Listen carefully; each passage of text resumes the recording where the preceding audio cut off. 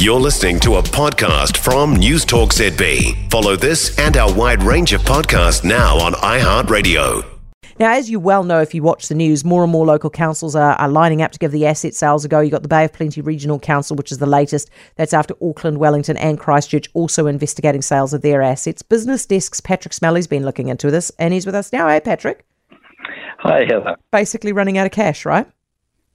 Well, we're going to run a piece tomorrow from Cameron Baggery, the economist, who's saying it's quite credible to imagine that council rates across the country could average an increase of about 30% over the next 2 years.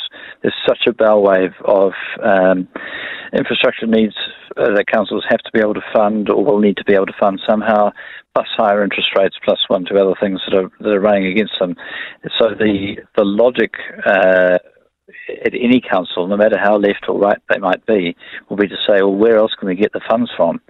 And in many cases, part of the answer is likely to be at least some sale of assets.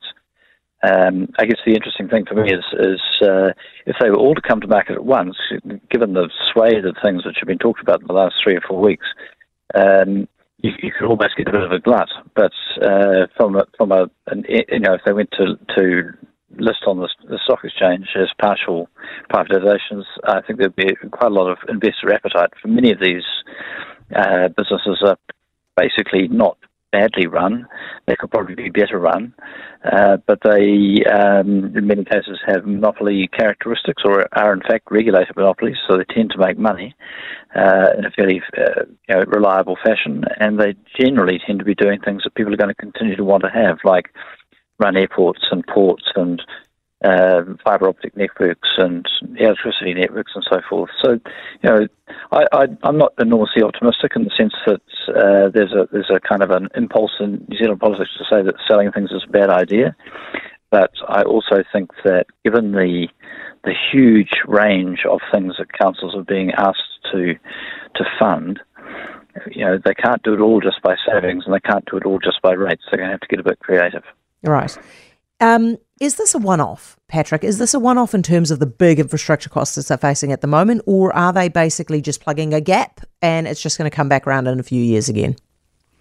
Well, I think maybe the question is a question for New Zealand as a whole rather than just local council, is how do we get onto a more even footing when it comes to infrastructure investment? We have, for whatever reason, we've managed to underinvest quite significantly over the last 20-something years in a whole bunch of public infrastructure, which is necessary in order to be able to live a pleasant modern life where clean water comes out of the taps and there aren't any big holes in the road, and there's a library and all that kind of stuff. So getting back onto a sort of an even keel, I think, is going to be quite a long running process, and it's one in which councils would be entirely legitimate for them to say, the assets that we invested in and bought 30 years ago when we were looking 30 years ahead, they're probably the right things to do. Are they the right things for us to own now, given the other things that we need to invest in, or is it time to shuffle our portfolio a bit? Yeah, fair enough. The logic would say, the commercial logic would say that it's time to shuffle them a bit. The political logic may be a whole lot of people running around saying you can't possibly sell the family silver. Yeah. Which, in my experience, having tried to sell from family silver, it's virtually impossible to sell anybody. Anyway, nobody wants the stuff. I hope you're not talking about your actual family silver, Pattrick. Thank you very much. Appreciate it. Pattrick Smellie of BusinessDesk. For more from News Talk ZB, listen live, on air or online, and keep our shows with you wherever you go with our podcasts on iHeartRadio.